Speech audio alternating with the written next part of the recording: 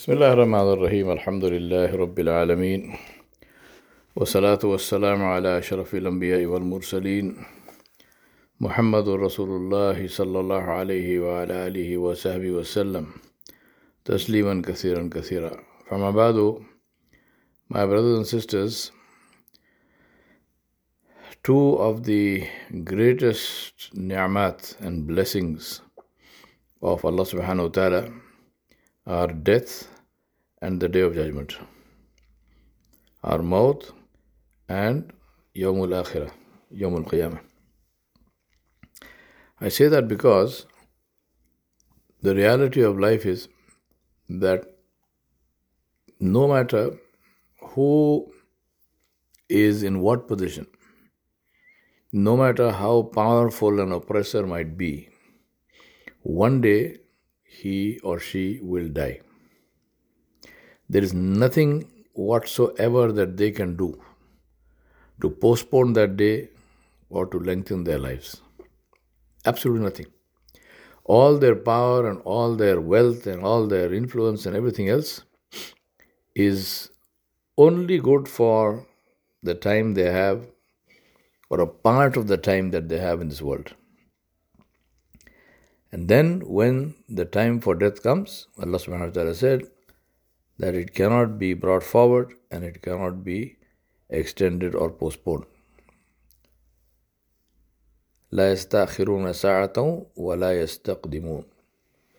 Allah mentioned this in relation to individuals, in relation to communities, in relation to peoples, in relation to empires, countries, whatever.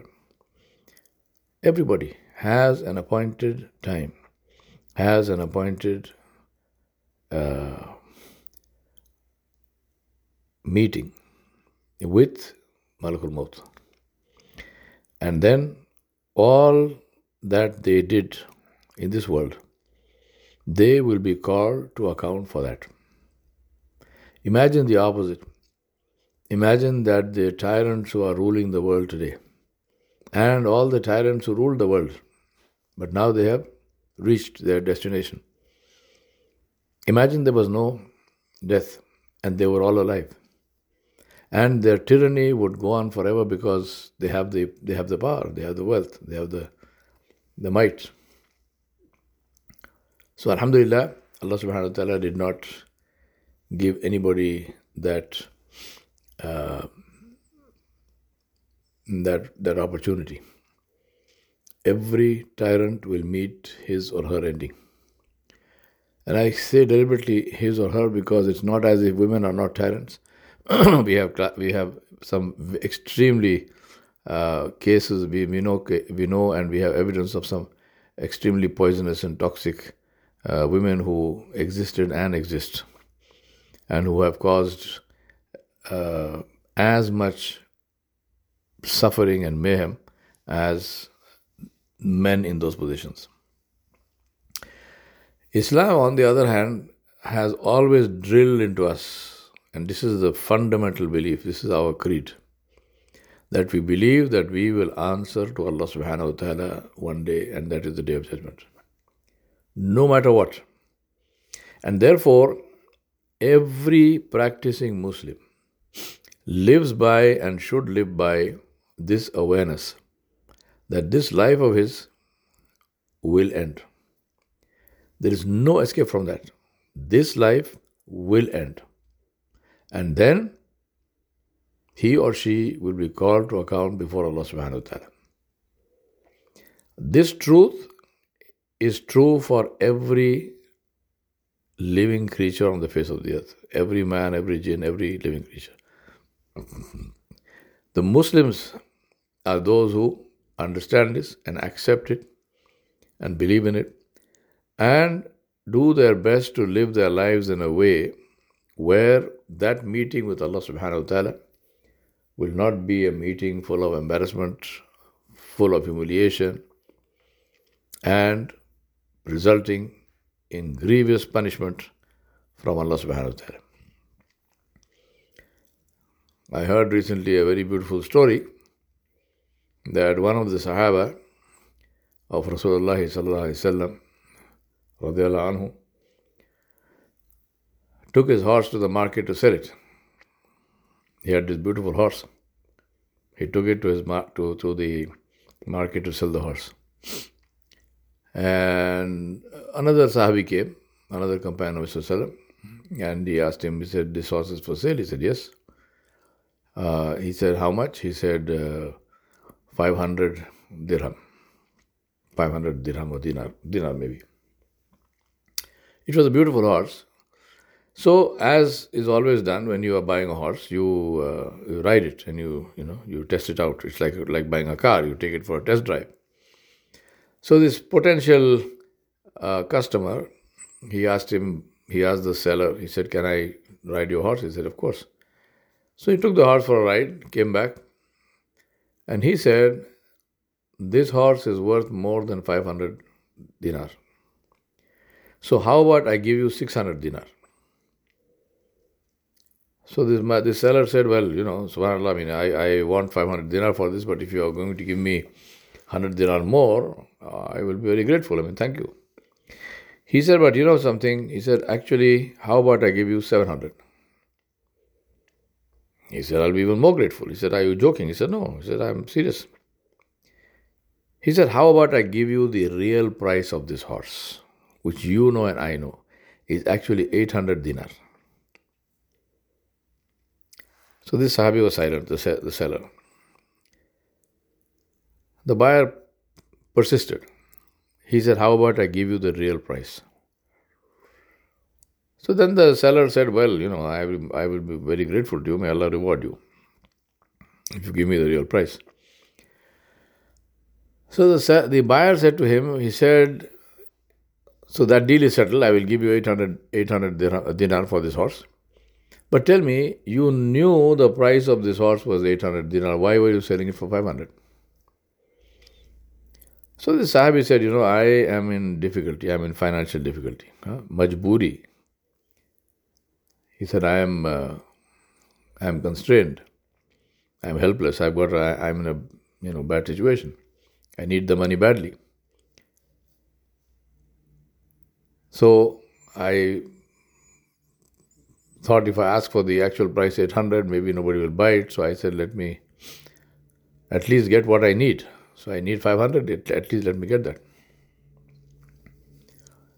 So the Sahabi said, Jazakallah khair, thank you, may Allah reward you and may Allah ease your difficulty. Here's the 800. Then the seller asked him, he said, tell me, he said, I have a difficulty, I have a problem. Right? I'm helpless in this matter. So I offer it for 500. But why did you pay 800? What was your constraint? What were you tied down with? The other Sahabi said, I was tied down and I am tied down and I am constrained by the teaching of Rasulullah sallallahu alaihi wasallam. So the Sahabi said, subhanAllah, what do you mean? He said, Rasulullah sallallahu alaihi wasallam taught us to buy what we need, not to buy other people's difficulties. अल्लाह के नबी सल्लल्लाहु अलैहि वसल्लम ने हमें सिखाया है कि हम चीज़ को खरीदें, किसी की मजबूरी को नहीं खरीदें. Now, think about this. Today in this world, how many times have we heard this case, heard this situation, heard this, this deal, and people are very proudly, they say this, that I bought this house, the actual value of this house is 5 million, but I got it for 1 million. And if you say, how did you get it for 1 million? He said, because the man who was selling it, he was helpless. He was in need. So he was selling at the discounted price. My question to you, my brothers and sisters, is, what are you going to do when you go before Allah subhanahu wa ta'ala? Having bought the needs of people. लोगों की मजबूरियाँ खरीद के तुम अल्लाह के सामने खड़े हो गए और ये बोलोगे कि अल्लाह मैंने इनकी मजबूरियों का फ़ायदा उठाया. You will stand with people's helplessness, having taken advantage of it, And you will stand before Allah and say, "Oh Allah, I took advantage of this person's helplessness." He or she had no alternative. They were helpless and they had to sell. Imagine somebody is selling his house, the house in which he lives. He's selling it. He's taking off the roof from over the heads of his family. And you make a profit out of that. La hawla wa la quwwata illa billah. My brothers and sisters, seriously remember that one day you will die. And one day I will die. Fear Allah. Fear the adl of Allah. Fear the justice of Allah. That on that day when you stand before Allah subhanahu wa ta'ala, all those people you took advantage of, and you thought you were doing this, you thought that you were this great financial wizard and this great deal maker, where you were taking advantage of people. And you got this land cheaply, and you got that house cheaply, and you got this car cheaply. Knowing full well what was the value of that thing, you did not pay it because the buyer was helpless. The buyer needed the money. Remember, you bought that buyer's helplessness. You bought that seller's helplessness, not the buyer, the seller. You bought the seller's helplessness. You didn't buy the house. You didn't buy the land. You didn't buy the material. You bought their helplessness, and that helplessness calls out to the Rabbul Mustadafeen, the Nasirul Mustadafeen, the Rabb of the helpless, the helper of the helpless. Remember that day when you will face Allah subhanahu wa ta'ala.